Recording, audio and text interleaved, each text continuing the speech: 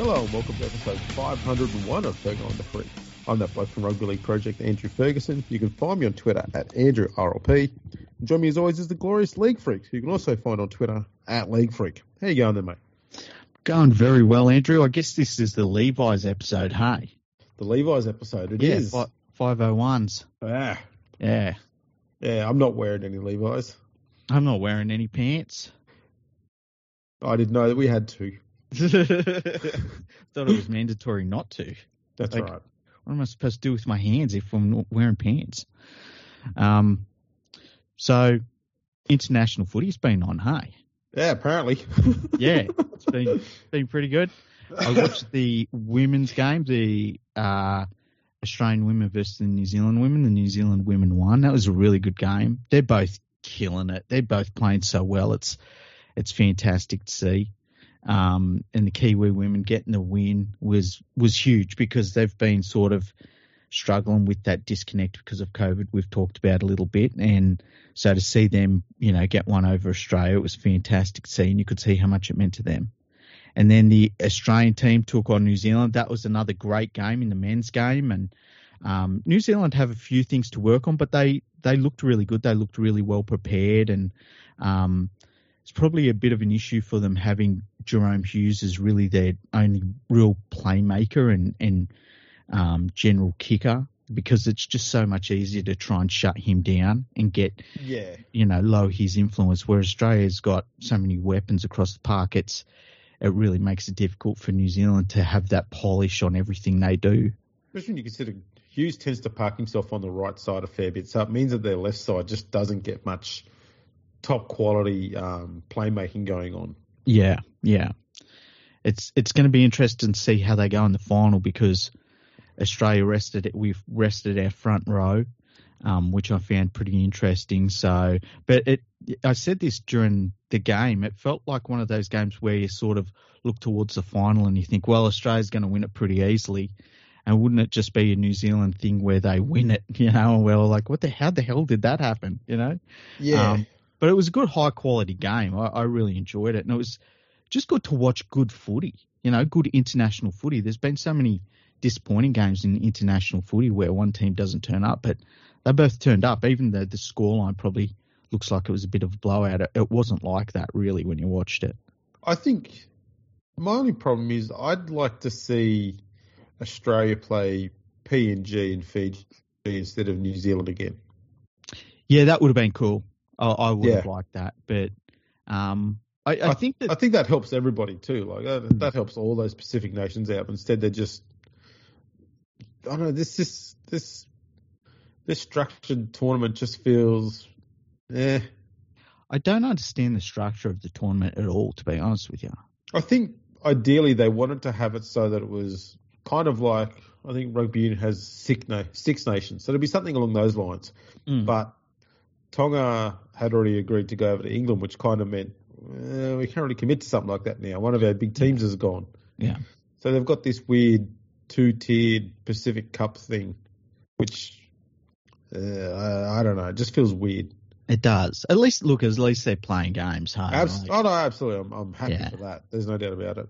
I have a feeling that in 3 years from now, once these teams have just got things back together, these games are going to be friggin' awesome to watch. So I kind of look at it as like this is the first step.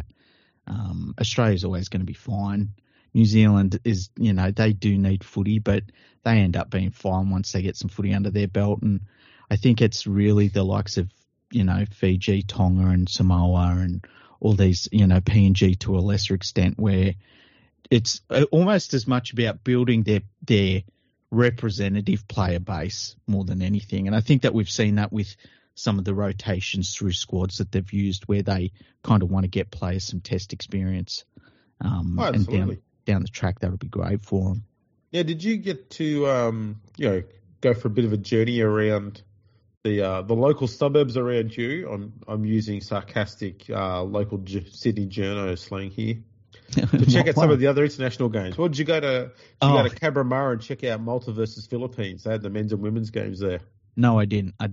I haven't even seen any of the results for those games. It's cool that they're all happening though. It's Well, great that they the have that. Philippines women won 42-0, and the Malta men won 46-22. Who against? It was Malta versus Philippines in both games. Oh, wait, they played 2 games? Yeah. Okay. Yeah, so the women played at 1:30 on Saturday, Yeah. and the Philippines won 42-0 over the Malta, and then the men played 2 hours later, and Malta beat Philippines 46-22. Well, given you missed Caramara, did you get out to just down the road to Lidcombe on No. Saturday? No. Oh, Who played there? Italy beat South Africa 50-20. Oh, wow. Oh, well, you missed 3 games there. That's fine. What are you doing wrong? Obviously, you must have drove down to Amy Park for the Australia New Zealand game because that's the one you mentioned. So that's fair enough. I'll let you off. Did you then fly over to Huddersfield to check out England versus Tonga? You had a few hours. I wasn't there like most of the English supporters. I actually was really looking forward to that game. Switched it on, and what happened wasn't good for international rugby league.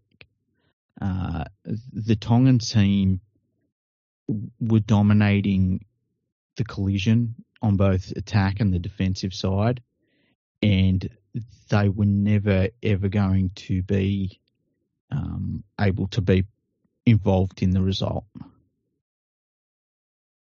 Was it a similar situation to what happened the week before? Worse, way worse. Way worse. There was one situation where last week, right, a Tongan player got tackled over the sideline, and the English players kind of got up and gave him a little bit and celebrated, getting him over the sideline, and a Tongan player come in and didn't like that. And there weren't any punches thrown or anything, but they just had words and stuff like that, a little bit of a grab and stuff. And the Tongan player got penalised. The exact same scenario happened in this game, but the roles were reversed. An English player got pushed over the sideline. The Tongan players sort of celebrated it. An English player ran in, and words were exchanged. The Tongan player got penalised. And I thought that really summed up this game. I've never ever seen a game of rugby league where one team dominated the collisions in both attack and defence and were never allowed to be involved in the result. It was insane. And it's not good for international rugby league and not good for England, because I said this, like Sean Wayne and you and me laughed when he was appointed, but give him credit. Like, under his guidance, that England team gets the absolute maximum they can out of themselves. They don't look clunky. They look fit. And there's been plenty of times where we've seen England / Great Britain not look like that. They don't look like a rabble under his coaching. Well, I think the other thing that they've looked like in more recent terms is unskilled. Like they've looked like they've had the fitness in more recent years, but they look like they've lacked the attacking polish to finish off plays and put teams away, or to be consistently strong all the time. That's why you'd sometimes see them drop games you'd expect them to win. Yeah. So no, I'm with you on that one. It's pretty impressive that they're doing this to Tonga. I'm being really careful. You know? I know, but I mean, at the same time, okay, even with the officiating issues, you've still got to turn up for that physicality thing, because that's what Tonga brings. Yeah, and look, Tonga in these games has been fucking brutalising the English players in attack and defence. Thomas Burgess has been great when he's been on the field. He's really done. He's been maybe the standout player in this series, I think. He's really stood up to the Tongan forwards and been one of the few English forwards that's been able to push through their line in any way. And the English players, I mean, they're getting hit in tackles and driven back, and it's been, from that point of view, the Tongan team has done really good. Yeah. But they play the ball speed and what is being allowed to happen in tackles. Like when you've got that physical dominance, what is supposed to happen is you're supposed to be able to take advantage of that. And Tonga have not been allowed to any advantage on their physical dominance in the middle of the field whatsoever. And they just haven't been allowed to be part of the contest. And it's been really disappointing because this had the potential to be a really good series for both teams. And it's petered out. And I think that you can see that in the crowd figures over there, which have been abysmal. And I would suspect there'll be fewer people at the third game, even though it's in Leeds.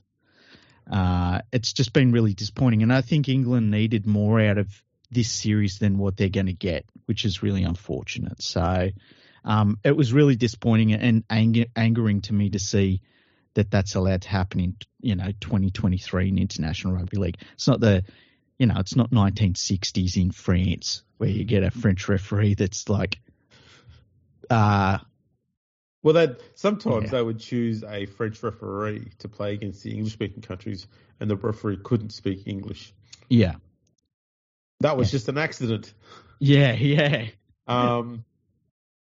And there was a great quote. It might have been from a long time ago. It might have been in the Kangaroos tour of 1908-09. Mm-hmm.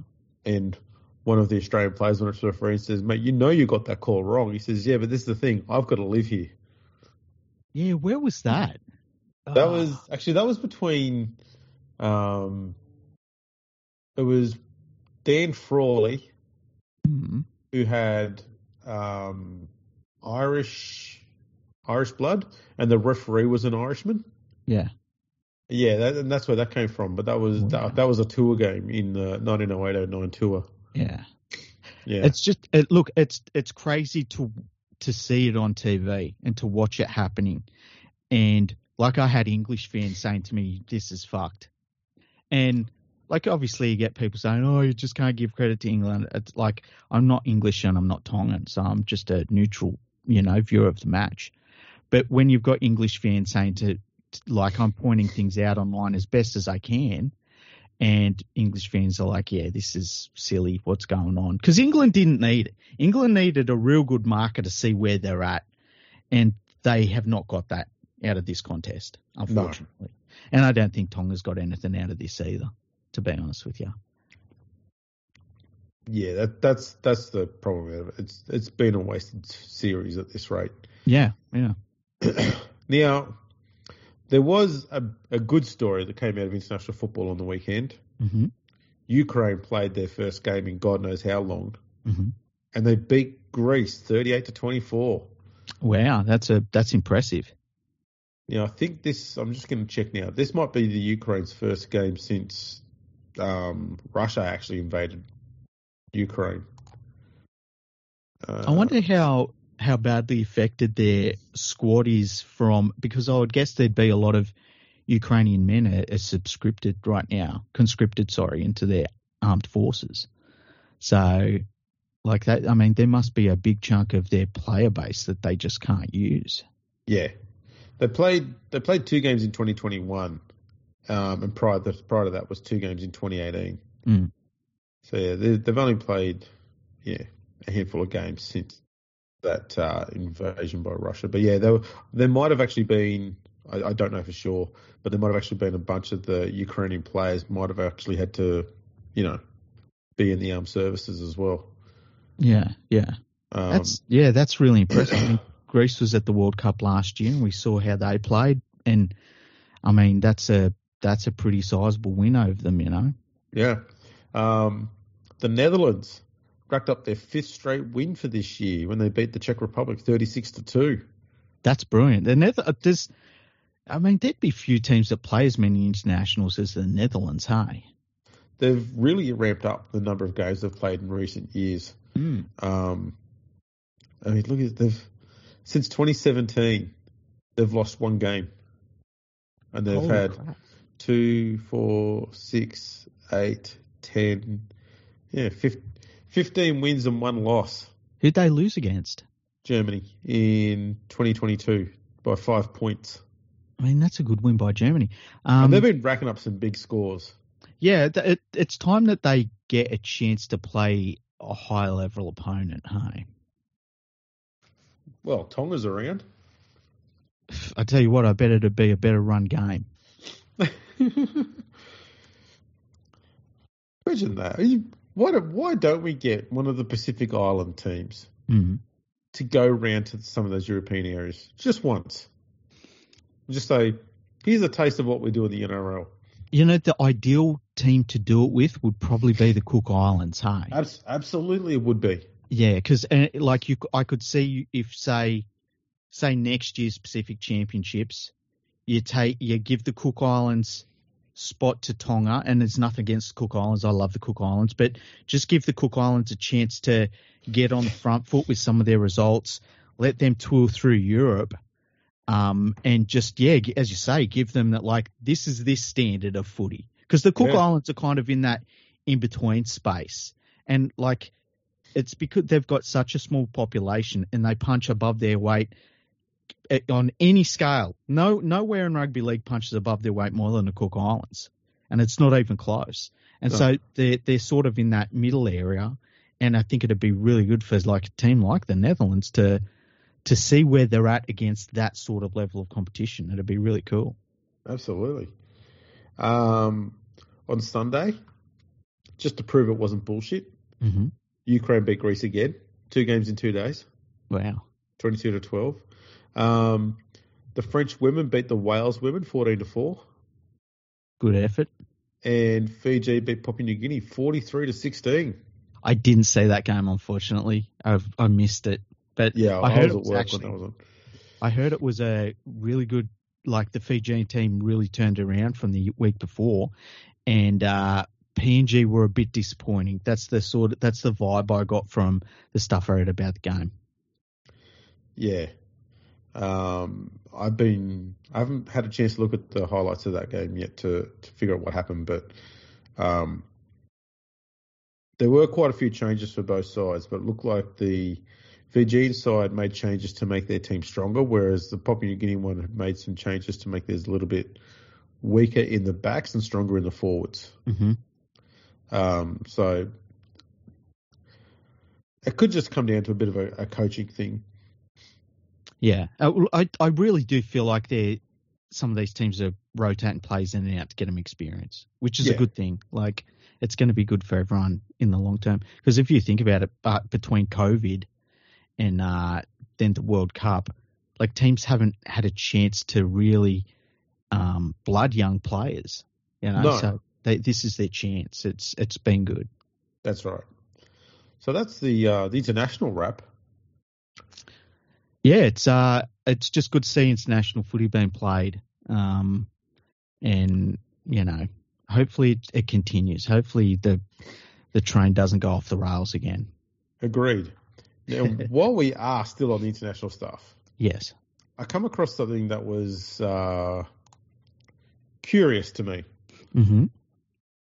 So if we go back to the World Cup that was played in 2022, that was the 2021 World Cup. Yeah.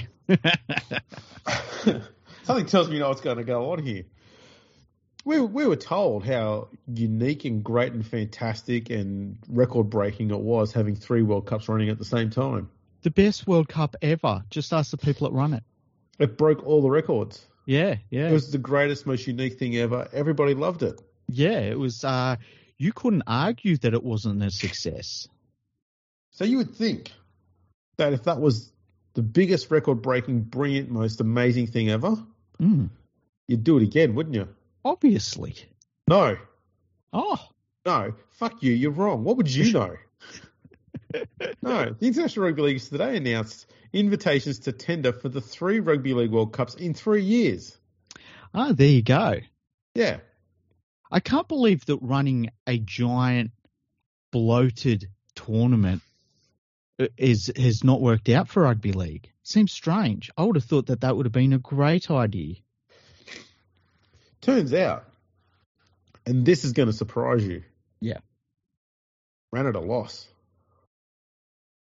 No, Andrew, they said that it was in profit. They wouldn't lie. What are you talking about, Andrew? Hang on. Was it profit or was it quotation marks profit?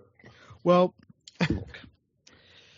it's not about profit and losses really at the end of the day. Like, whose bottom line really runs on profit and loss? I mean, you've got to be fair here. Okay.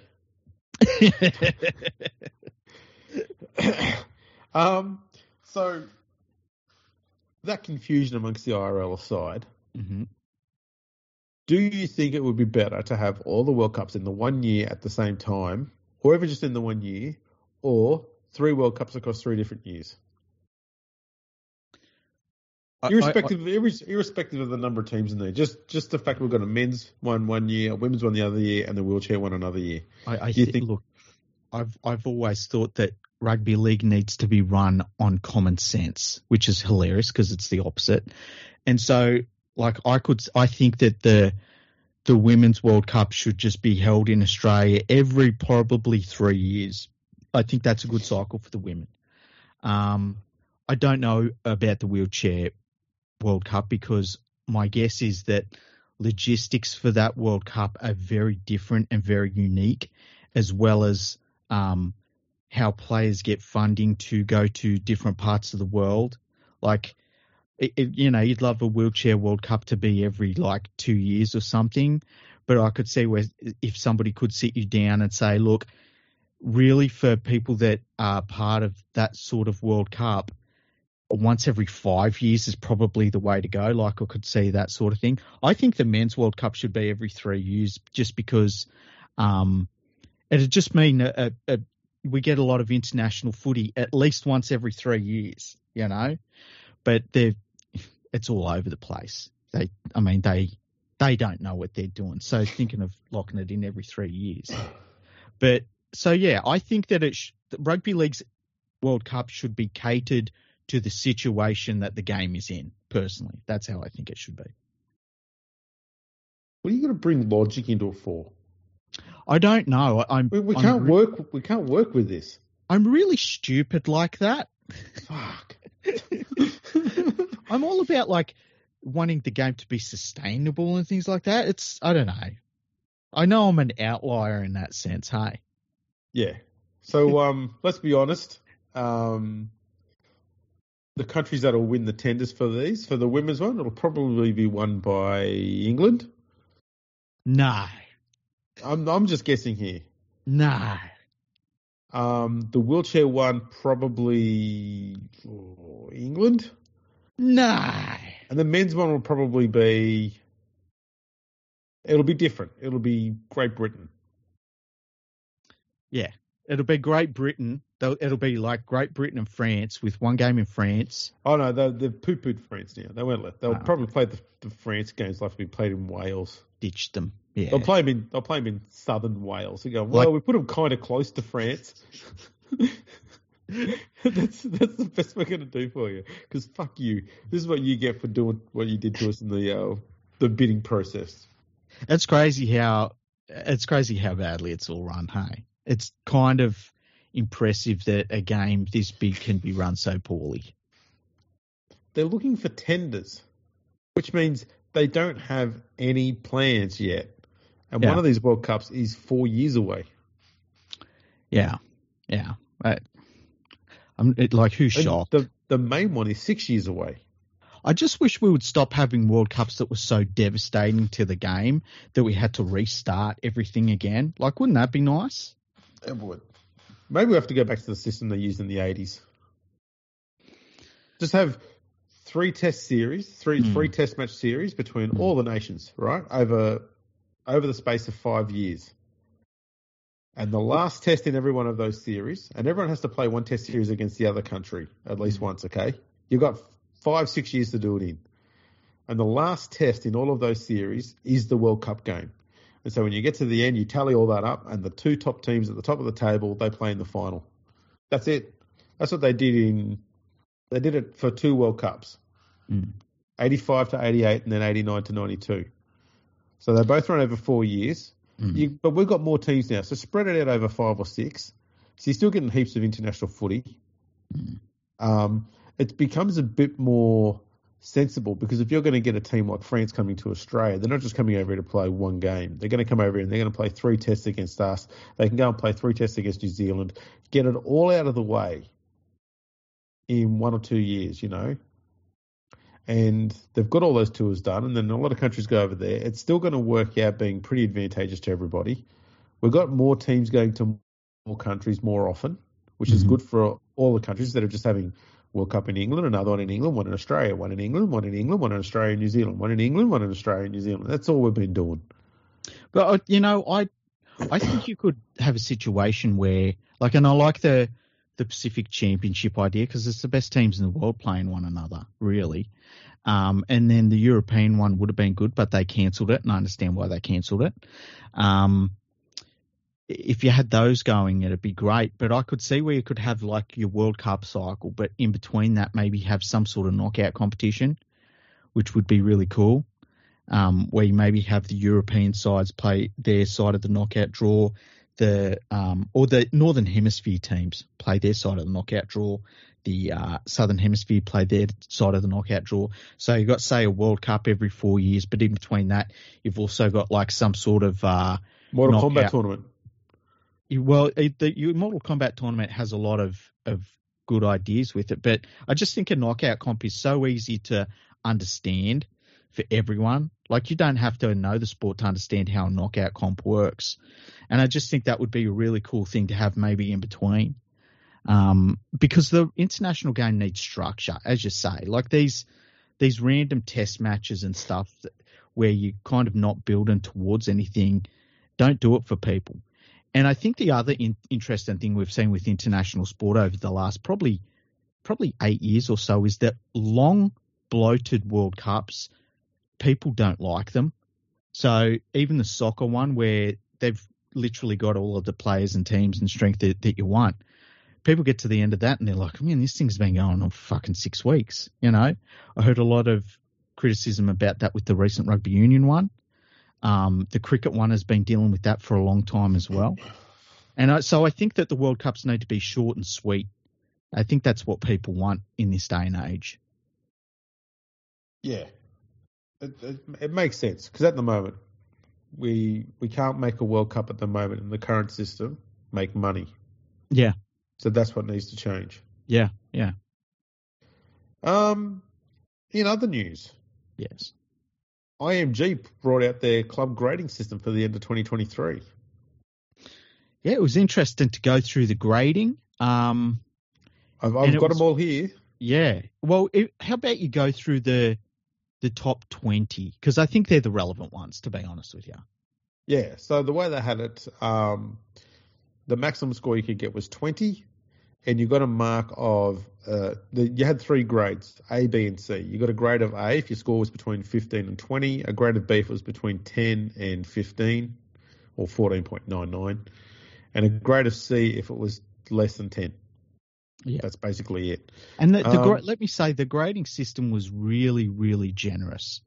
Like, if you applied it to, say, the NRL, and you thought, well, who would you say are grade A teams? And like, you'd probably get like 15 NRL clubs would have been graded A, sort of thing. Like, they were very generous in terms of what they allowed for stadium infrastructure and all sorts of things like that. So they weren't super harsh or anything. That's right, yeah. So what we've got in here is there's 7 teams who got a grade of A. So at the top is Leeds with a score of 17.49. Wigan's second, 16.87. St Helens just behind them. Catalan's very close to St Helens. Then you drop back a little bit to Warrington and Hull KR and Hull FC, and they're all in the 15s. Mm-hmm. But they are the 7 clubs who are locked in with an A. Mm-hmm. And then there's a bunch of teams between 12 and 13. So you've got Salford, Huddersfield, Toulouse, Wakefield, Leigh, Castleford, and Bradford, all with a score of B. Not just a score of B, but a score of B with a mark between 12 and 13. Mm-hmm. 13.8. The rest of the Bs is Featherstone, Widnes, York, York was 10.05. Newcastle, 18th with a score of 9.3. Pretty good for a team that just folded. Yeah, well, not only did they just fold, they've just announced that they're going to be coming back in League One next year. Yeah. Below Newcastle was Barrow and Halifax, both on 9, and that's the top 20. There's 4 teams, Batley, Sheffield, Doncaster, London Broncos, all on 8. The London Broncos one's very surprising because they only just missed being a C-grade club.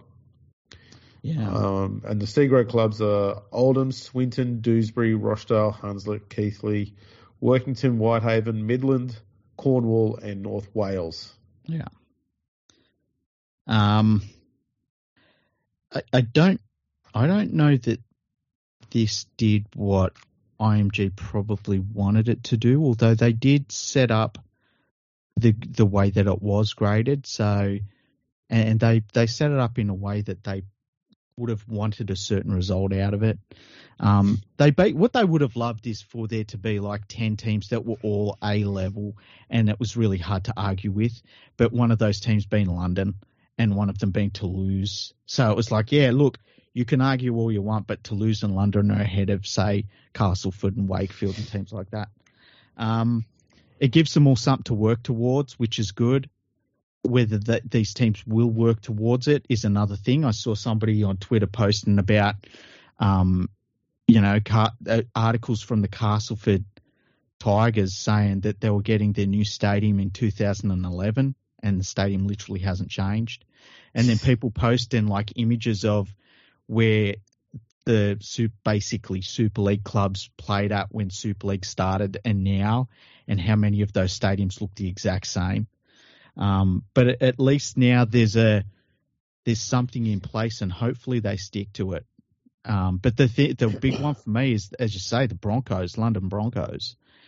If they're so far down the list, they basically have to. They've got a lot of work to do if they want to stay in Super League. Yeah, look, there's something they need to consider is also removing this. I know I mentioned it last time. They've got to get rid of this three conference or 3 league system. It's just stupid. So you look at the numbers here. There's 3 teams you immediately cut, and that's going to be Midlands, Cornwall, North Wales, because they're the only ones who didn't get a score above 6. Yeah. That's pretty atrocious. And look, and honestly, and to be fair to those teams, give you and me this, until the start of their season, we could be playing for them next year if we wanted to. It's not great. Yeah. But that's the level they're at. Like they're a lower tier team, That's right. Then we've got another bunch of teams who have been around for a long, long time and should be doing a bit better.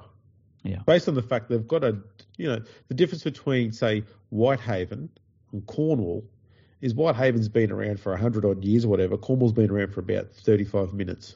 Yeah. And yet Whitehaven had a score of 6.27 and Cornwall's is 5.75. Yeah. So there's a bunch of teams here, I'll go through them here, where we need to consider whether they should just be put in the amateur leagues because their score's just not good enough. And we're looking at Oldham.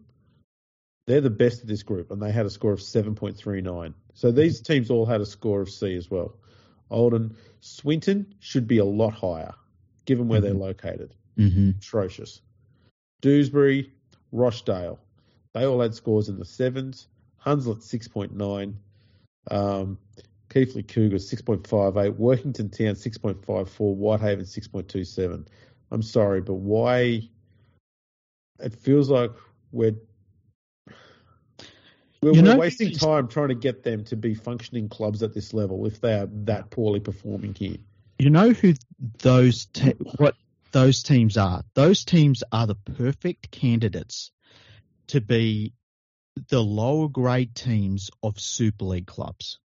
Absolutely, it would strengthen them. It would strengthen their development as clubs. I dare say it would help their finances because they'd be getting better players into their systems. Those are the teams that should be the lower tier development clubs in the game. Instead, a lot of those clubs have this pie in the sky idea of like, one day we're going to make it to Super League, and it's just not going to happen. And as you say, these are teams that are much older than a lot of our foundation clubs over here, Yeah. and it's just not going to happen. But they could be very strong, and it's like the St Mary Saints in Western Sydney. They're never going to be an NRL club, but bloody hell, they're a very, very, very strong lower grade development club who have links to basically the Penrith Rugby League system, and that should be what they focus on, and not this dream that's not going to happen. I agree. It's because it's an absolute. I don't know, it's just an absolute mystery to me that we've got such a disparity. Mm. I mean, have a look at the difference in scores between the top team, Leeds, and the team that's 10th on this list, okay? Leeds 17.49, Toulouse 12.97. It's just under 5. Yeah. And then we go to from 10 to 20, it's 9.06 for Halifax at 20. So that's 3. Mm. And then to 30, it's 2.5 again at 6.58. So what we've got is a very large gap between the top team and the team that's, 8th and 9th. Mm. That's got the widest gap. The rest of the teams are all largely bunched together. Yeah. And so I mean, that's because a lot of it is due to the fact that a lot of those teams that have got that B grade and they've got that score between 13.8 and 10 is because they're the teams that are constantly hanging around, up and down, promotion, relegation, blah, blah, blah. All that does is eats the club to death. Yep. And that's what it's doing. You've got this whole group of teams in the middle there who they don't get a chance to strengthen themselves and be better because every time they go up, it's spend to survive and stay here. Mm. Then they get dropped down, and then they lose all their players, and then it's, spend to get back up again and not go further backwards. And those teams on the cusp, they're in this horrible situation financially where you're constantly trying to survive. Whereas the teams that are doing well, like Leeds, Wigan, Saints, even Catalan and Warrington, don't have that threat hanging over their heads, so they can be thinking more long term. Whereas every other team on this list, you can't. Yeah, exactly. And that cycle needs to be broken for the good of everyone, because like the health of the worst club on that list is directly linked to the health of the Leeds Rhinos. If the worst club on that list that's rated the lowest, if they're stronger, it means that everyone else is stronger too above them. And I think that goes missing. And it's because there's not like leadership within the game over there. And it's so compartmentalized, and, the people that are at the Rugby Football League are just worried about their own jobs. They don't care about the greater game. And then you've got clubs that are just worried about their position in their league. They don't worry about the game. And then you've got these clubs that are trying to get up to Super League because they see it as like the riches of Super League. But can you imagine if you ran a club and somebody said, listen, you run a team that is, say, mid-table in the first division, but every 5 years we're just going to drop an atomic bomb on your finances. Because that's what happens like when they go up and down these levels. It's an atomic bomb. When you go up, it's like devastating to your finances. That everything stops being stable. Everything stops being steady growth. And now all of a sudden you've got to outspend. You've got to spend more money than you make, and you've got to, you're getting rid of the players that you had and you're bringing in new players that you don't have, and you've got to overpay them because they don't want to play for a team that's going to get relegated. But, the job's there. You've got to take it, and they'll take it for more money. And then when you get dropped down again, you've got to pay those guys out and get new guys in. And it's such a crazy system. It's a mess. And thankfully they're getting rid of it. But this point now is like everyone knows where they stand, and that's a good thing, I guess. Yeah. So here's my rough idea with very little to no forethought. Okay. From this, we got to have 2 divisions, both with 14 teams. Super League has 14, Championship has 14, and there's, 7 teams that just whatever. Okay, because the 7 teams we do whatever with, they're the ones who've got a score of under 7. So that means that the gap between Leeds Rhinos and Rochdale in 28th is 10.4 points, which is, it's a big gap. But we're talking about the gap between the best team score-wise in Super League and the worst team in 3rd Division. Well, 2nd Division would be on this idea, which would mean that Super League, we would go all the way down to Bradford. And it's a good cut-off point because Bradford's got a score of 12.02, which is close to the 5 teams above them. Castleford, Lee, Wakefield, Toulouse, they're all under 13 as well. And the gap between Bradford and Featherstone is 1.5 points. So Featherstone's 10.65. And I think that gap is too big a gap for Featherstone to make up to be an elite team at this rate. So 12 points looks like a good cut-off, and 10.65 can be the start of Championship. And that goes all the way through to 7.03. Yeah, I don't know how I do it. Like, I think under Super League, I wonder if the way to do it is you've got Super League and then you've maybe got 2 equal divisions under it that are based on geography. I think I talked about that in the last episode. Just to cut down, I'm thinking of costs. Well, I mean, we both are essentially. But if this is the method they're going to go with, then they've got to go. 35 teams is too many. Yeah. Hell, 25 teams is too many.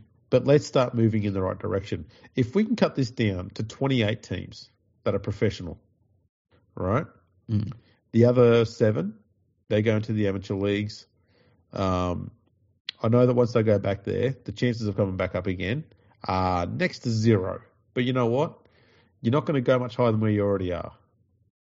Because look at your mark, okay? So then we've got it down to 28. Give that a go for a few years. If any team on this list has this, especially in the 2nd Division, has their score go backwards or stagnant, then we go, right, we know that there's no potential for you to get any better after 3 or 4 years. You know what you've got to work on, and you've not been able to improve your score, so you're gone as well. Yeah.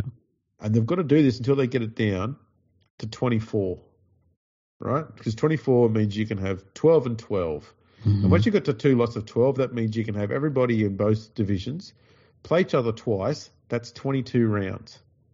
Perfect. Right? 22 rounds, 12 teams. You don't need to have a top 8 either. You can have a top 5. So you're making your final series shorter, more competitive. And it's going to mean that there's less expenses over the entire season. You're not playing so many games, which is expensive, which means you're not paying as much for ground hire, that sort of thing. Yep. Everything gets cheaper this way. And you're making the game more important, I guess, to the fan. Each game gets more important because there's less of them. Yeah. And that's what you want to get to, because once you get there, and this is going to sound nasty, but this is a business perspective. Once you've got games being more rare, you can also make them more expensive to attend to. And that's how you get more money into the game. But if you're playing fucking 35 games a year, every fan's going to go, well, I can miss 10. Who gives a shit? I can still go to another 20. And so there's no urgency from the fans. There's no desire to have to go to every game because there's too many of them. You can just go to any other one, which is why the crowd figures are also low. Yeah, and look, when you're selling a season ticket that's got so many games on it, you've got to set a price that's it's going to be higher than if you've got a shorter season. So it's going to cut down on ticket prices too. It's going to be interesting to see what IMG takes from this and moves forward with. It's going to be interesting to see if any teams make any progress forward or backwards. We'll find out, but I understand IMG's thought process on it. I tend to think there's going to come a point where the rubber meets the road with clubs, and the Rugby Football League's spineless. And I think that at some point they're going to just chuck all this out, and IMG will sort of walk away. That's where I think it's going to end up. I hope it doesn't. But if I had to bet money on something happening, that's what I would bet on. I wouldn't be surprised if they tweak this system in a way, somehow, to get London closer to the top half of this thing. Well, yeah, I think it's going to be hard to do, but I mean, the only way they can do it is to go, right, let's also throw in, say, you get a score out of an extra 300 based on the population of the area where your team is based. They go, oh, look, London got 300. They're now the highest ranking team in the comp. Well, look, that should have been weighted higher, obviously. Like, if you've got isn't London the biggest city in Europe? So how does that not just get them a massive step forward over some of these other places? Because just that alone, like your potential catchment, the fact that it's the biggest corporate base in Europe is another thing. Like, those things should have been weighed heavier, obviously. Yeah. And I understand their stadium situation and stuff has been all over the place. But the fact that London is in Super League next year and they're still rated so low there's something wrong with that picture. Yeah, absolutely. Absolutely. I DM'd something to us. Yes, you did. Because I was thinking about, and this was more after that test match I watched between England and Tonga, and only 11,000 people turned up to that in Huddersfield. And like, we've just seen the death of English rugby league. We really are. And that's what this grading thing is to try and stop that death. And I see a lot of parallels between Super League and what's happening with rugby union in Australia, and that eventually you get to a point where you can't reverse what's happening. It's too late. And that's where rugby union in Australia is. It's too late. And so I was thinking, like, what needs to happen? What would be the ideal scenario? Now, I've seen a lot of English fans say, oh, the NRL should buy Super League. And it's like there's nothing to buy. I don't think people understand that there is nothing that you're buying with Super League. And like, if you said you're buying the teams, you're buying a bunch of loss-making entities. Like, you just don't do that. But what if English rugby league clubs voted to dissolve the Rugby Football League, completely dissolve it? First of all, would anyone notice? No. And they handed over complete control of the game for the price of nothing to the NRL, with the idea that the NRL was not going to put 1 cent into the English game from their pocket. They were just going to run everything. Okay. The first thing I'm going to ask is, well, my question is, like, would that be worse than what is happening right now? Well, this is where my question was going to come from. Is, does that mean that it's Peter V'landys or Andrew Abdo running English Rugby League now?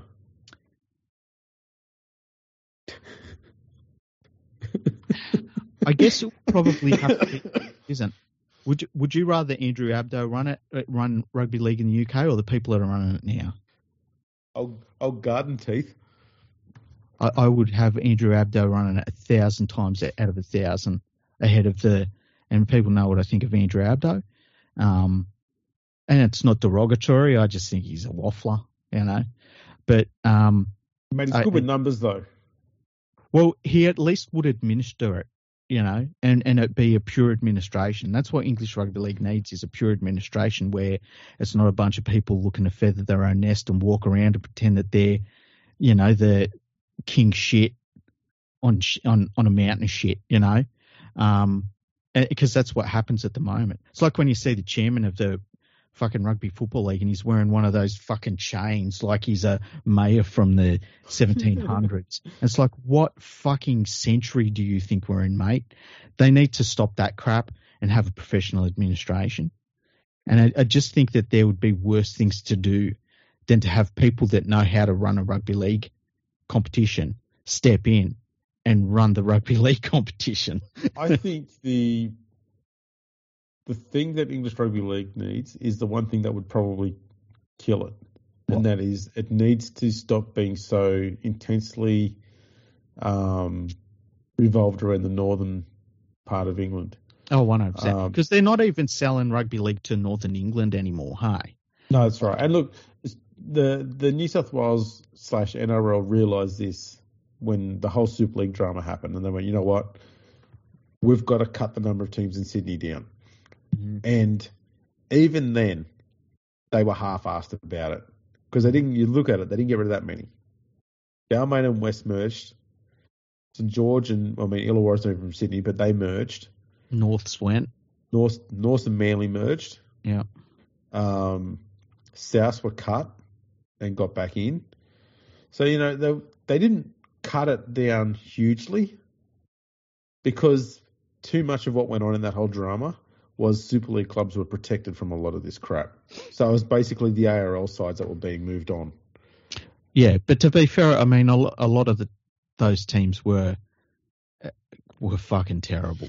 No, they were. But yeah. what they should have been looking at was not which clubs are strongest, but which regions have got too many clubs representing them. Like, we don't need a team at Canterbury, Parramatta, and Western Suburbs. Like, yeah. And then you throw in the fact that there was also St George and Cronulla also not far away as well. Like, can we not condense that down to just two teams? Yeah, yeah. But they didn't look at it like that. They went, okay, which teams have got enough money to survive? And that was the wrong way of looking at it.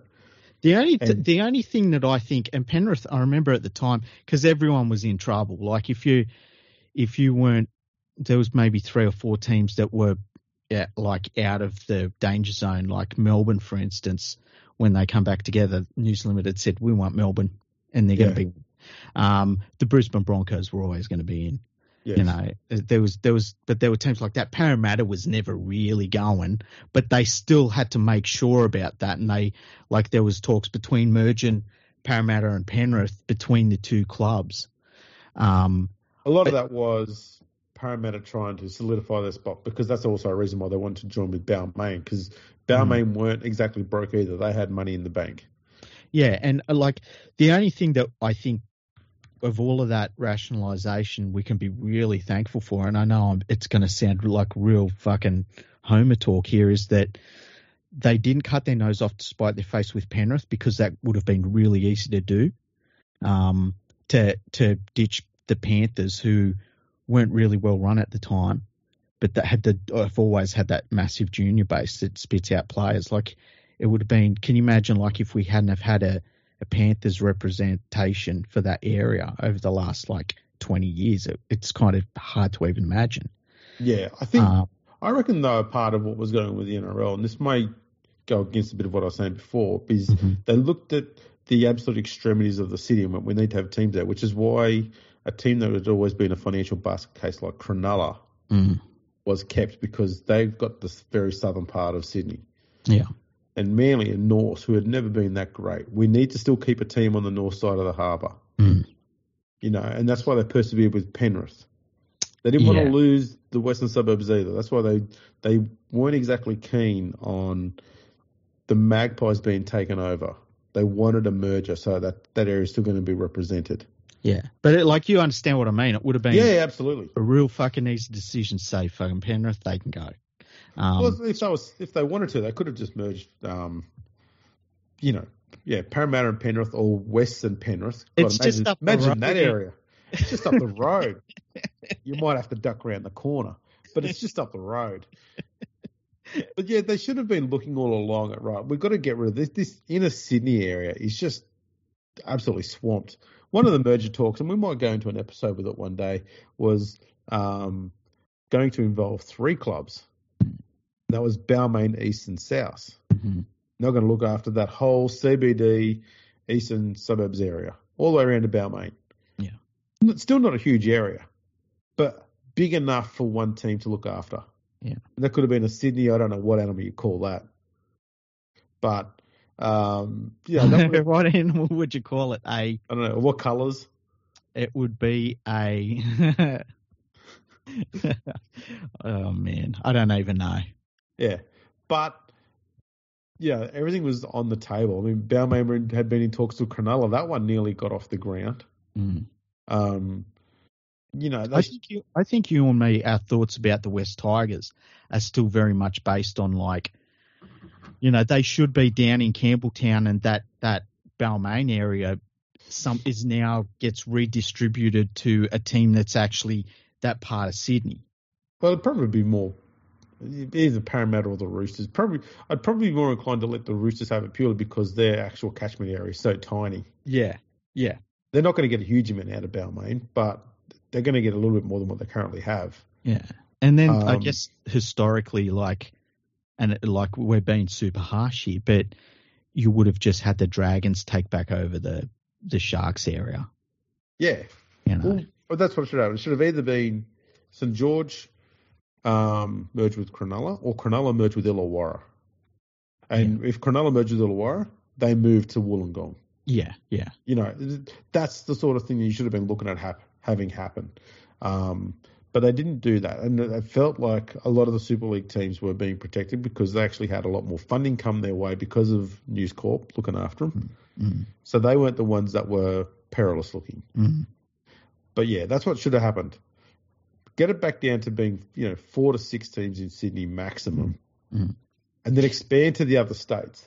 And you can learn from that now over in England and say, right, we don't need to have all of these teams along the M62. Let's try and cut it down a little bit. And, if some teams have got to move a little bit further, if Salford or Swinton has to move into Manchester, one of you do, right? Yeah. Otherwise, if you don't, we're going to let the other one survive for a little bit, and then we're going to force you to go to Manchester anyway. Yeah, and I don't understand the thought process of cutting your nose off despite your face and being like, no, we're going to fucking die here. Because I've said this before, and I would say it right now. If the NRL went to the Panthers right now today and said, listen, Penrith ain't it. You've got to become the Western Sydney Panthers for moving ahead, I would say change your name tomorrow. Like, it is just about the Panthers surviving, and the thing that gets me about, say, a team like Salford is that it's right there. It's right there. It's so perfect. And I understand people in Salford, they're very proud of Salford and all this sort of stuff. But it's like you're standing in front of a bloody gold mine and you're like, yeah, I don't want to get up off the couch though. I've got to walk up all the way over there and start digging at the gold. And that's the thing that I think most people that aren't Salford fans get. It'd be like the Leeds Rhinos being the Wakefield Rhinos, and they're like, yeah, we could fucking be all of Leeds, but we're happy being Wakefield, man. We're very proud of being Wakefield. It would be that sort of thing. And this is the thing. I think it's the same issue that a lot of Sydney clubs specifically, but is also obviously going to happen over there in England too if you start putting this stuff over there, is also, I'll think of all the fans you'll lose. And the thing is, the difference between that argument in England to in Sydney is in Sydney, the number of fans you lose compared to the ones you gain is it's a bad balance. You'll lose more than you gain out of it. But not only that, some of these teams, they're in England, their crowds are literally in the hundreds. It's like, imagine if you lost all of the crowds. Like, it's hundreds, man. But this is what I'm getting. So when North Sydney got axed, we didn't gain any fans out of that. We lost those fans, okay. But when Western Balmain merged, right, they didn't lose that many fans if they lost any. But because it's something bright and shiny and new, a bunch of new kids coming through who hadn't really seen that much of Balmain and West have seen this new team. They're going, I'm going to follow them now. Yeah. But over in England, because the game is being followed by so few people, and it's only being followed by people in smaller areas, all of the massive areas have got these huge populations that aren't following rugby league at all. Yeah. So if you abandon and lose, I don't know, 5,000 fans of, say, Swinton and move into Manchester where there's how many million people living there? You've only got to make up 5,000 of them to negate the ones you lost. You can't tell me that's not possible within 10 years. And it's like you and think then keep about, growing. yeah, and like, what is better for the game to have like, Wakefield take on Lee, or would it, and say fucking St Helens to take on Castleford, or would it be much cooler to have like Bradford taking on Manchester, taking on Leeds, taking on London, taking on even Liverpool? Like it's kind of insane that we don't have a team that represents Liverpool. That's the thing. So I think to put it into a perspective for, Australians, it's kind of like if we took all the NRL teams and they all represented parts of rural New South Wales and rural Queensland. Mm. And we're saying, no. We don't want to move any of our teams to Sydney. Mm. We don't want to have a team in Brisbane or Melbourne. You've got this massive population where there's all this potential market growth, money, fan bases, all of that. It's all corporate there. dollars. It can only get bigger there. Mm. You go, no. We've got a lovely base of 1,700 fans here, and we like our ground. It's been here since 1206. And just last week, we bought 5 more chairs from Bunnings in there, so we can now seat up to 10 people here. Do you know why'd we go to some big concrete jungle with no atmosphere? And, sure, it might fit 50,000 people. We might make more money in one game than what we do in 5 years out here. But what other good stuff comes out of that? Exactly. And that's the mentality, and that's why I think a lot of English people don't understand how Australian people are viewing their game and are sort of banging their head against the wall a bit going, open your eyes, guys. Can't you see it? Like, it's not that you're abandoning what you've got. It's about there's a massive market out there and none of you are game enough or bold enough or have the balls to fucking go and tip your toes over there and have a crack at it. And the other thing is, it's like, man, our club's almost dying.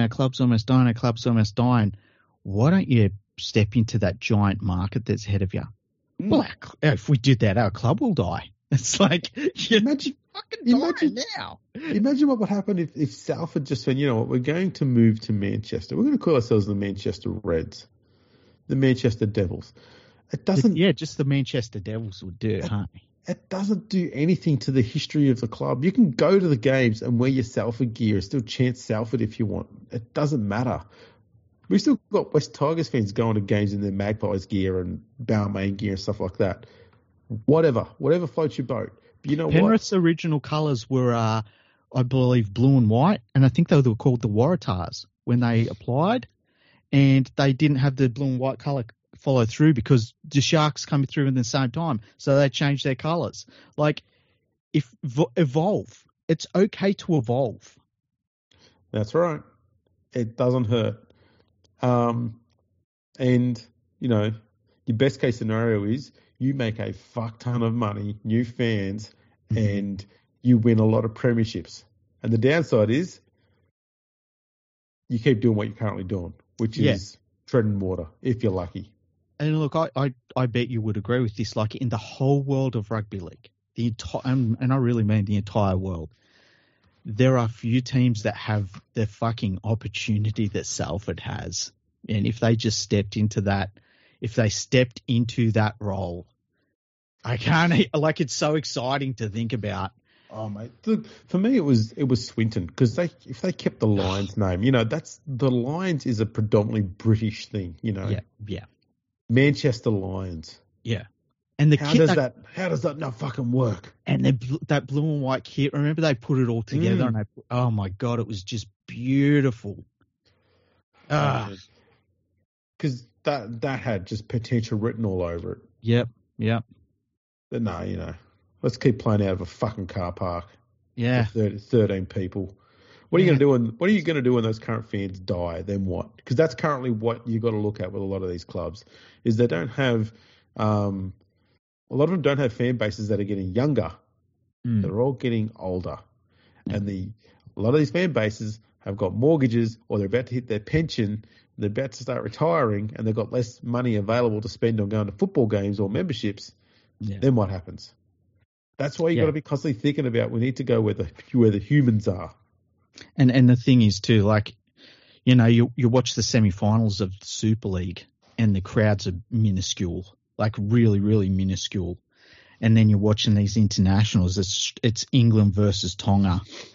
And between the two games, they've had like, 24,000 between the two games combined. It's not a case of like, we got to save what we got. The fucking thing is dying. Something needs to be done right now, and it can't wait. And, you know, if there was just this, if there was initiative, if there was just some people that were like, we're doing this, we're fucking doing it, and we're rude about it, and had some faith, not only in their own clubs, but in the game overall, that, yeah, it's going to work because this is a fucking great game. It would be fantastic to see, because Northern England isn't buying rugby league anymore. That's the sad truth of it all. I was going to say, I've got a question for you. Yeah. Okay, if you're a Swinton Lions fan, Yeah. right, and Swinton says, right, we're going to become the Manchester Lions tomorrow, and you say to yourself, right, well, that's it. Fuck this club. I'm never following them again. I don't care what they do. That Manchester Lions club then goes through championship undefeated, gets promoted, and 3 years into Super League, they win the premiership. How long do you stay holding your grudge before you start wandering back going, yeah. Look, we saw some of those people over here when we saw the mergers happen. I'm never following the fucking game again. When Norths went out, I'm never following the fucking game. When Souths went out. George Piggins, even when Souths got back in, and then Russell Crowe bought the club and did amazing things with it, has been the perfect owner. I'm never going to a fucking Souths game again. And what do they all do? They all fucking go to games and watch the games and support the games again. They fucking all do. I mean, the Balmain and Magpies fans are a good example. Yeah. All held a grudge. We're not fucking following this team anymore. 2005 comes along. Oh, I guess he's come out of the woodwork. Exactly. Yeah. Exactly. I mean, they've all fucked off now. Exactly.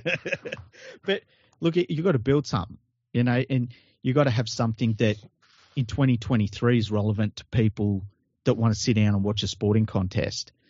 And the fact of the matter is that in 2023, when you've got the entire planet to pick your sporting contests out of, and all of these great places and great cities, and you can choose from all these things, it's very hard to sell this little town versus that little town. You know, it's really, really difficult. It is. Speaking of difficult, I got asked a difficult question during the week. Mm-hmm. When are the Tigers going to make the finals again? Well, not next year. Well, I ran some data. Okay. Should I go through this? Yeah, go through it. Because I saw you post this, but I purposefully didn't go through it because I wanted to hear it on the podcast. All right. So I thought I'm going to keep this a bit crude. I'm not going to go into intensely deep detail. All right. Okay. I'm looking at obvious stats. So I was going to look at the Balmain and Western Suburbs past histories, specifically what years they made the finals, or when there was no finals, first past the post premiers. Yeah. Worth noting, Balmain appeared in at least one finals campaign for every single decade. Okay. So Balmain's finals campaigns by decade. So 1900, 1909, they were in one. West in none. 1910 to 1919, Balmain were in 4. West were in none. 1920 to 29, Balmain were in 2. West were in 2. 30 to 39, Balmain were in 4. West were in 5. 40 to 49, Balmain were in every single one except for 1940. Mm-hmm. And West were in 45 and 47, 48, 49. 50 to 59, Balmain were in 3. West were in all bar 53, 54, 55. 60 to 69, Balmain were in 6. West were in 5. So that was pretty much the golden era for the West Tigers, was the 60s. Yep. And in that time, they won one premiership. In that, what do you mean in that whole time? In the 1960s, Balmain won the premiership in '69. Yeah. 70 to 79, Balmain were in 2 final series. West were in 4. In 80 to 89, Balmain were in, most of them. 4, 5, 6 of them. West were in 2, I think. And in the 90s, Balmain were in 1 and West were in 3. Mm-hmm. Now, combined, so these are the years when Balmain and West both played in the same final series. Mm-hmm. There wasn't many. So it was 32, 45, 47, 48, 49, 50, 56, 58, 60, 61, 63, 66, and 75. Mm-hmm. And the West Tigers were 2005, 2010, 2011. So in the West Tigers' first 24 seasons, they've made 3 final series. Balmain and West combined in their first 24 seasons appeared together in none. Mm-hmm. Now, to be fair, in the last 24 seasons of the NRL, there's been 4,724 games played. The first 4,724 games, or close enough to, were played between the seasons 1908 and 1970. Mm-hmm.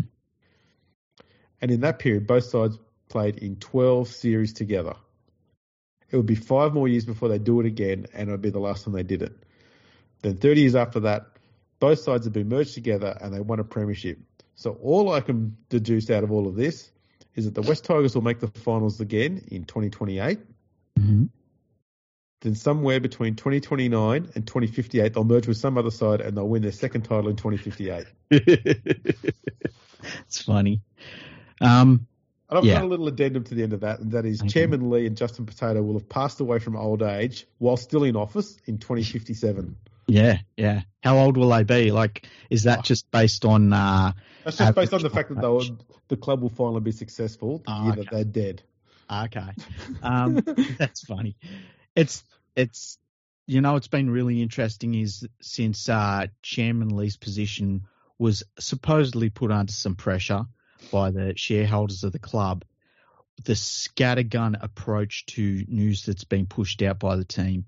They're chasing this lower grade rugby union player. They're going to move. They're getting a new stadium at Balmain, and they're getting a new stadium at Liverpool, and they're going to get a new stadium at Campbelltown, and then just like on and on and on. Like, did you see the one during the week where they said they were looking at getting that rugby union coach as their head of football?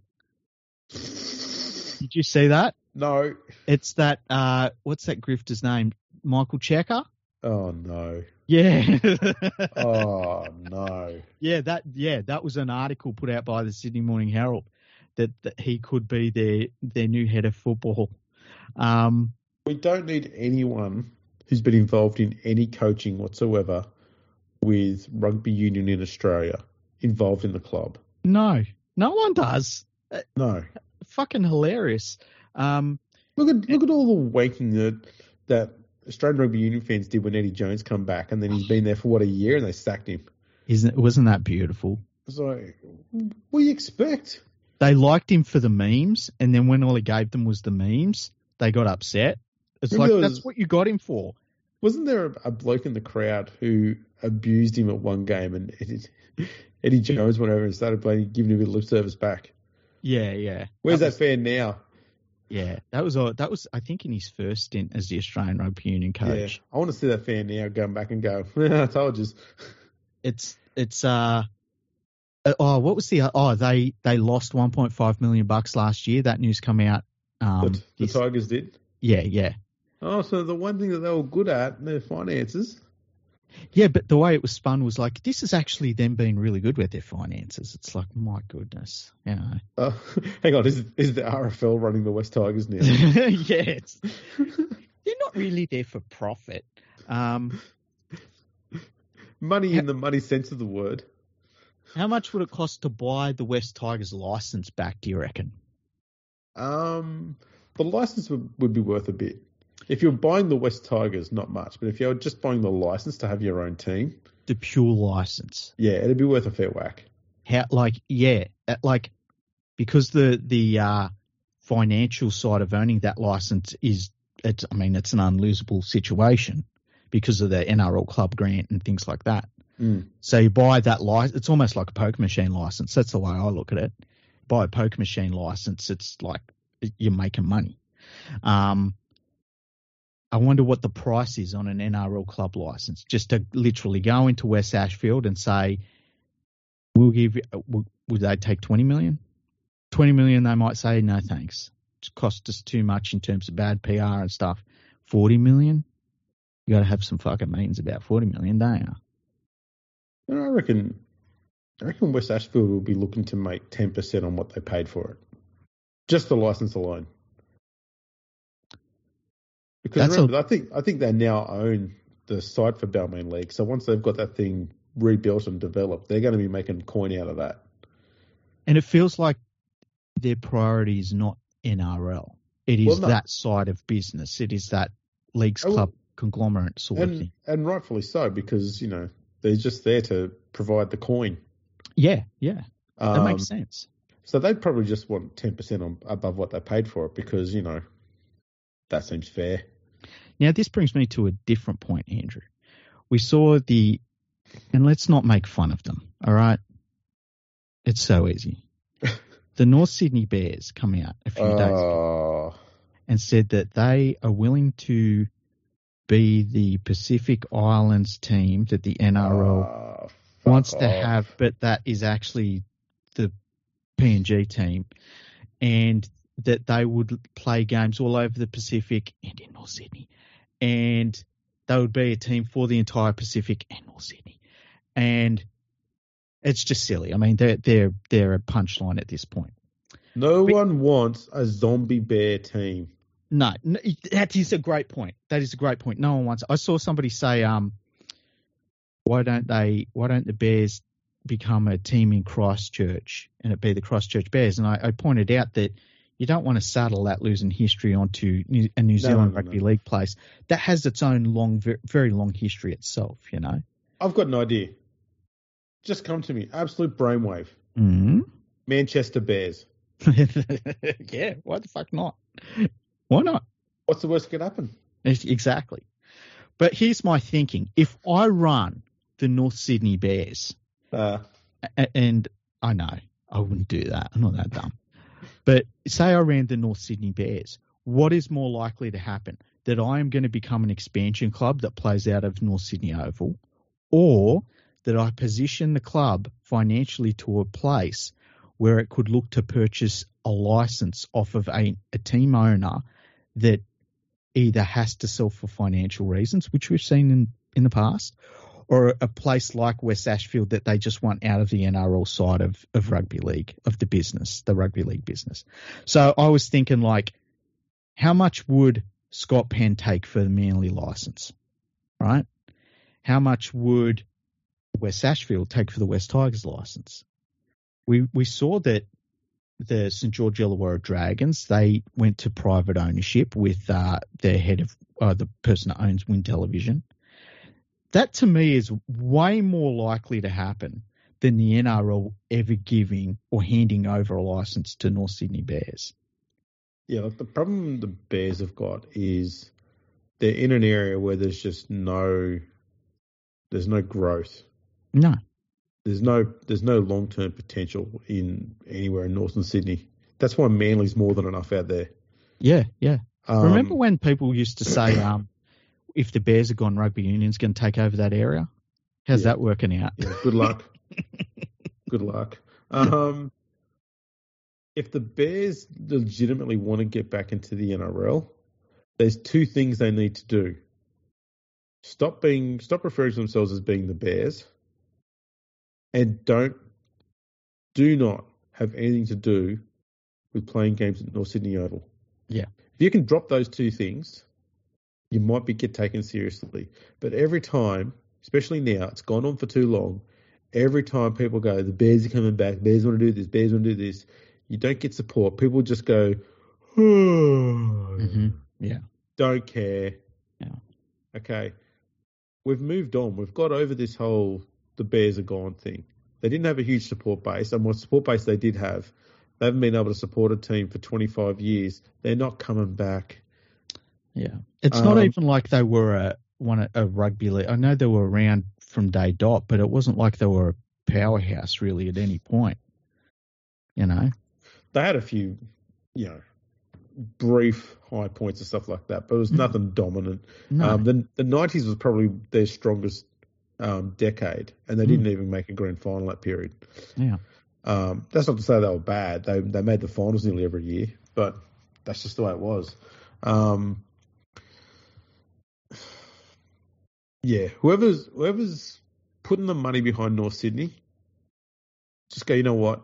Let's go to where a new market is. They should be saying, right, we're going to set up a team in Western Australia, and just go, right, let's go over to Perth and put our money behind a Perth bid. We're not going to call them the Bears. You can have red and black as your colours if you want, but we're not going to be called the Bears. We'll be called whatever the people over there want. Yeah. But take your nous and your money and all that sort of stuff you've got, and whatever acumen you've got that's getting you in these conversations to start with, and help Perth get a team. Right? Sydney doesn't need any more teams. No. North Sydney or Bears just doesn't need to exist anymore. No one wants it. No one cares other than a few dyed-in-the-wool people, and it's not enough of them. And they're very old. Well, yeah, but I mean, even if they weren't old, there's not enough of them to warrant having a team anywhere. There's not enough Bears supporters around anymore. The only people who go on talking about how they support the Bears are people who support other teams. Yeah. They're not going to stop supporting their team to go support the Bears, and even if they do, then the Bears haven't brought anyone new into the game. They've just taken from other teams. The number of people with a membership or a sponsored team or anything like that in the game is still the same. They just move deck chairs around. Yeah. That's not helping anyone. So go to a new market. Don't attach yourself to every new area, because all they're doing now is poisoning the Pacific. Yeah. Oh, we'll represent the Pacific team. No one wants the Bears around. So as soon as they're going to attach themselves to some other area, they just poison that and kill it. Well, as I tweeted today, like their only step they have left is to say, we want to represent planet Earth and play games on planet Earth and not Sydney. And that's where they're at this point. It's just silliness. And it kind of feels like it's more a case of a couple of administrators who know that they've got a name recognition that is fading pretty quickly, it must be said, because of the time that they've been out. But they've got name recognition, and they can always get a foot in the door with a few people in the media to make this a story. And they're just trying to get themselves an administrative role in the big time. It's almost like when you see fucking Matt Cooper, beg for a job on Twitter. It's like, can we, just don't do it, man. Just stop. What if we try and get some of that sweet Saudi Arabian money and put them over in Qatar? Don't start that fucking shit. Oh, how dare you? How dare you? Oh, I see people say that, and I want to just. Hey! If it's good enough for FIFA and the Formula One, and the WWE, come on, you can't tell me that the people in the Middle East don't want a bit of rugby league action. Hey? Every time I see that brought up, I think of the scene in that third Terminator movie with the one with the chick Terminator, where they fucking Skynet launches all the nukes. That's all I see, because I'm like, yep, Skynet had a point. So you can put the Bears over there, and then once they've made that money, because it won't take long, sell a few drums of oil. Yeah. And then they can set up a team in Japan and another one in China. Yeah. Then you can have Bears. Then they can just be the Bears globally. They just have, the Bears will play the Bears. Then they can have a team in Russia Bears. Mate, that works. Then a team in Canada. Mate. Everything just becomes Bears. Coca-Cola taken over by the Bears. Imagine that. The Qatar Bears play 2 games at North Sydney Oval every year. Seriously, but that's their fucking plan every time. We want to remember when they wanted to be the second Brisbane team, but also Sydney Oval. It's like, it's so silly. They're a punchline at this stage. They are. We should talk about the PNG team, because you and me brought this up it was probably about 3 or 4 months ago now, where there was a bit of a shift in what was happening with the next expansion club, and that the the Australian government and the PNG government, and I think you can honestly say out loud now, the United States government is really pushing for there to be this team in PNG as part of a Pacific influence that is being pushed by these nations to stop other nations getting a bigger foothold in the Pacific region. The Australian government has said that they will put $600 million of funding into the team, and not just the team, but more of the overall plan over the course of 10 years, which would be $60 million a year, and some of that would go towards supporting a PNG team. The NRL has basically been told the checkbook is open, and we would really, our three nations would really like you to do this. And the NRL is like, holy shit, okay. And I understand it, and I think it'll work. I love the idea that a team that doesn't exist has got more money lined up to go into it than Leichhardt Oval ever has. Yeah. I love this. This is some massive anti-China thing going on. Yeah, pretty much. That's what brilliant. It is. It's brilliant. At this stage with that amount of money coming into it, there's no way in hell the NRL is going to say no. They just have to, and I think it's almost the way it's been. There's a reason Peter Philandis was at the White House the other day. That's right. It's going to be PNG, and because there's no way it cannot be PNG. Yeah, exactly right. That's what's going to happen. So the CIA gets its team in PNG. It'll be the other time you'll get a ground where, a whole heap of security people will be on the ground, but they're not pointing the guns inside the venue. They're looking for all the people on the outside. And I'm not talking about Papua New Guinea people. I'm talking about they're scared of all the Chinese people coming around. It's an interesting it's an interesting policy. And I will say to people, if you look at it from the PNG government's point of view, how many times do you think of PNG and, in general? And then imagine if PNG was in your lounge room every single weekend for 30 weeks of their rugby league season. Like it would be huge for the nation of PNG. But yeah, it's at this point, it's basically they cannot refuse. It's the offer you can't refuse, and it's going to go ahead. And I wouldn't be shocked if they're in the league for 2025 at this stage. I was going to say the only issue. Mm-hmm. Okay, and I'm going to pose it as a question.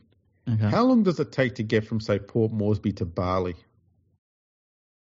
I don't know. It can't be very long, though, can it? Few hours? I see where you're going with this. Yeah. That could be a problem. And instead of it being an off-season thing, it could be a midweek thing. I never even thought of that. I've seen it seems as though they would probably be based in Cairns, which we've talked about, and they play their games in PNG. And I think that's probably the smart way to go. But yeah, imagine if immediately Big Nelson signs with them, hey. But if it's going to be, if there's this anti-China rhetoric behind the government's decision to pump all this money into a PNG team, then I wouldn't be surprised if they push for the team to be based in Darwin, given all of the, bases and ports and stuff that it's around Darwin compared to Cairns. Yeah, but because we're not talking about what's logistical for a rugby league team here. We're talking about what the government's intentions are. But I think the thing to consider is that they want the links through PNG to be like it is just going to link PNG a lot more to Australia in terms of like the spotlight's going to be on them. As I said, for 30 days of the 30 weeks of the year, that's huge for PNG. I don't think they care where it's based as long as those links happen. And like people in PNG won't care that the team trains and stuff in Cairns is, if they're playing there in Port Moresby, and my goodness, them crowds are going to be just, I'm so bloody excited already. Can you imagine, and let's say they're called the Hunters. I hope they're called the Hunters because that's an awesome name for the PNG team. Like the PNG Hunters versus, or the Port Moresby Hunters versus the Brisbane Broncos. Like, oh man, they'll be the Bald Eagles. Why the Bald Eagles? Isn't that the logo on the CIA? all of their staff will be based at Pine Cap. Pine Cap. That's why they want the Northern Territory. The Yanks know the territory. Good luck looking at their books, hey? Yeah, exactly. Is there any animals in PNG that are like really, really fucking cool? They've got crocodiles. Like PNG's it's such a cool part of the world. It's like they've got so many name choices they could have. Like I guess you could have the bird of paradise, but that doesn't really roll off the tongue. But they do have kangaroos. They have kangaroos in PNG. Yeah. Okay. What have we got here? I'm trying to find. I bet some of the crocs they have in PNG are just like dinosaurs, hey? Yeah. They've got plenty of taipans and pythons. Yeah. The mustached kingfisher.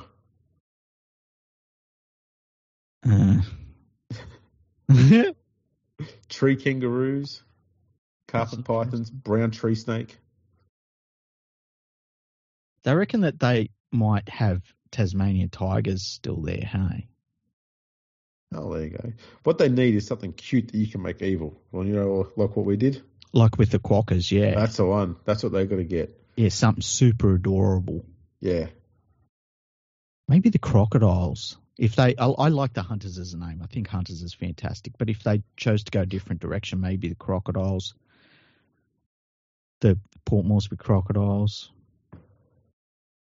I don't know. Whatever works for them, I guess. It's not really for us. It's for PNG, hey? Yeah.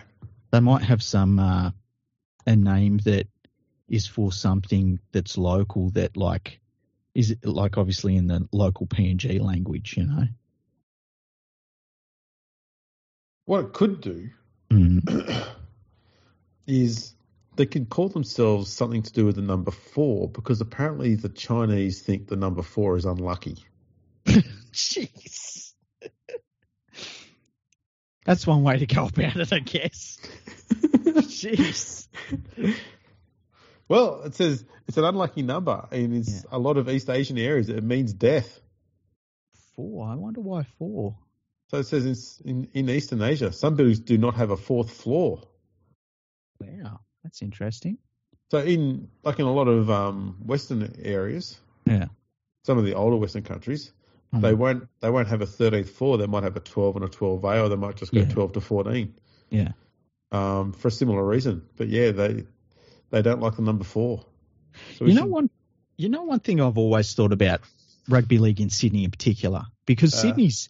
You go to inner Sydney and it's a very big Asian population, and I absolutely love it because I love Asian food. It's the best when you go to Chinatown, and I could just spend a year living in Chinatown in Sydney, just eating all the Chinese food. I love it. But I wonder if rugby league could do more to market itself to the Asian audience that we have in Sydney itself. I wonder if we do that well enough. And I'm not sure that we do. And I know that,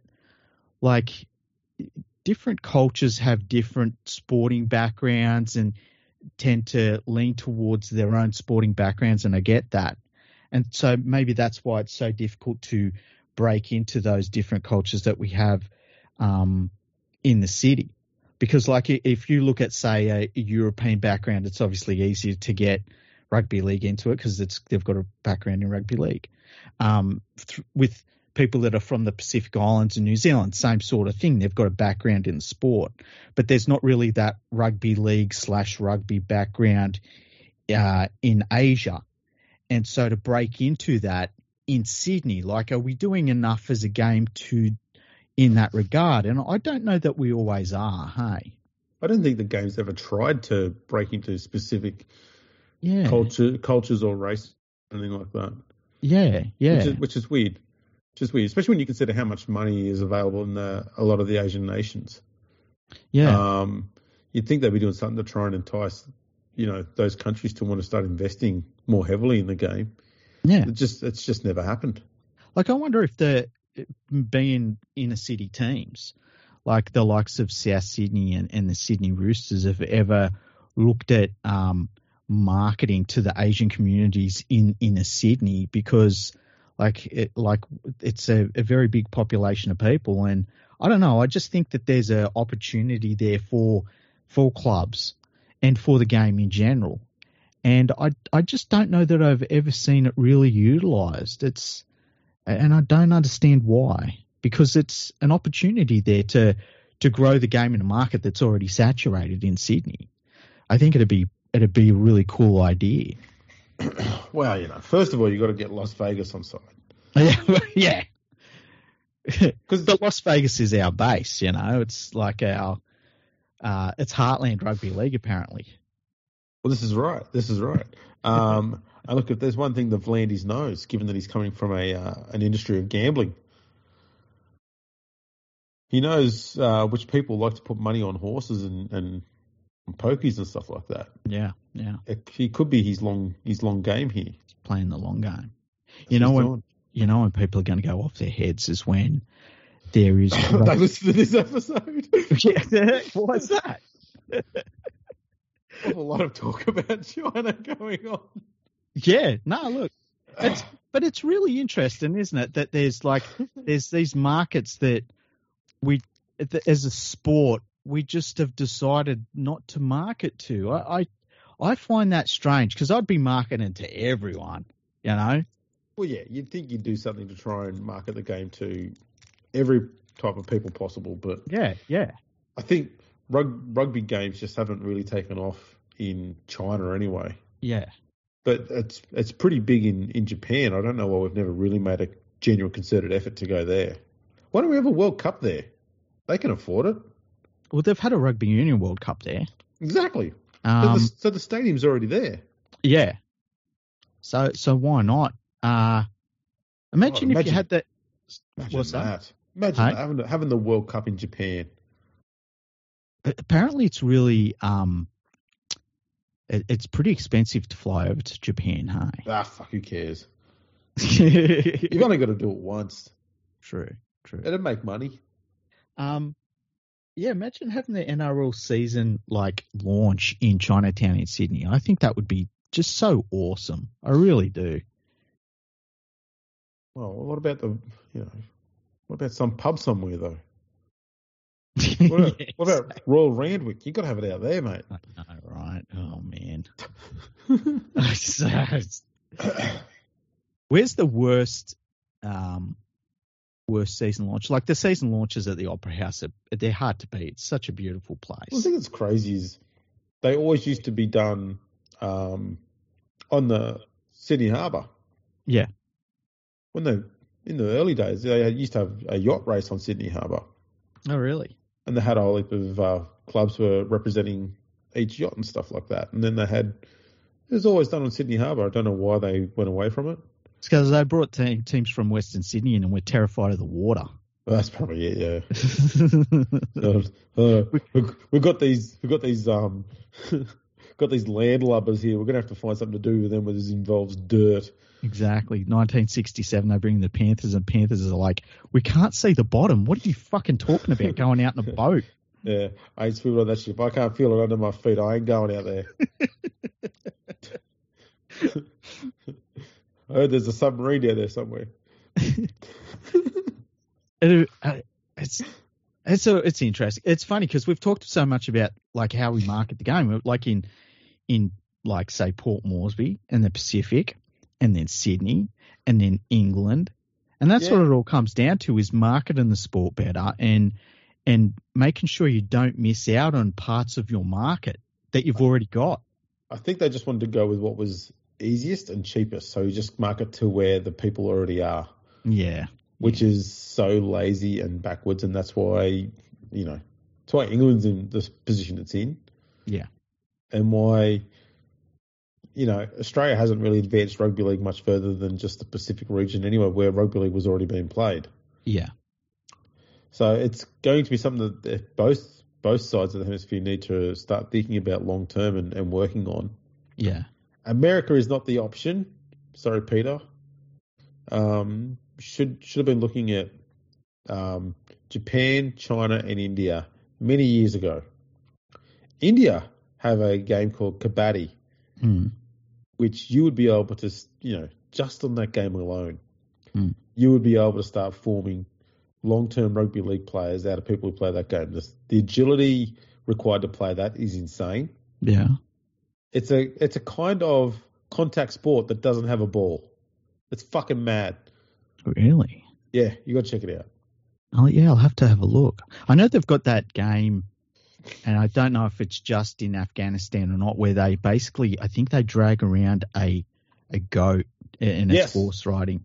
We mentioned that on an episode once. Yeah, I can't remember what it's called. No, but they do play those games. India does have a rugby league team now. They've only played a handful of games, but they do have a team.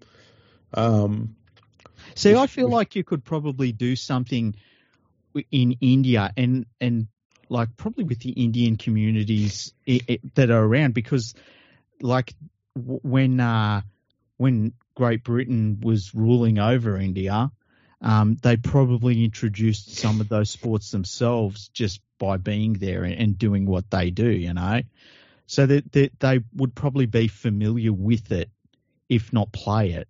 Mate, but, you see that with cricket, This is where the genius of it all is, okay, and where they missed the boat. They could have had Andrew Simons, right, as their figurehead to push rugby league into India, right? Put him into a team for Australia, or fuck it, even if you want to, make him the honorary player for India for a game, right? Get the English team to come over, absolutely lace the entire Indian team with people who have absolutely no affiliation with the country whatsoever. They're all Australians. They're just going to represent India for this game. And have that Indian team full of Australians and Andrew Simons absolutely demolish England in India. India would play rugby league tomorrow. Do you reckon if Australia played a test match against England in India, I feel like the Indian public would get behind the Australian team? They probably would. But because I know that in cricket, it's I guess all three nations kind of are rivals with one another. Yeah, it was. I mean, obviously it was a lot more heated between India and Australia like a decade or so ago, but it doesn't seem that way anymore. Yeah. Yeah, I reckon there'd be a fair bit of animosity between India and England still. Obviously.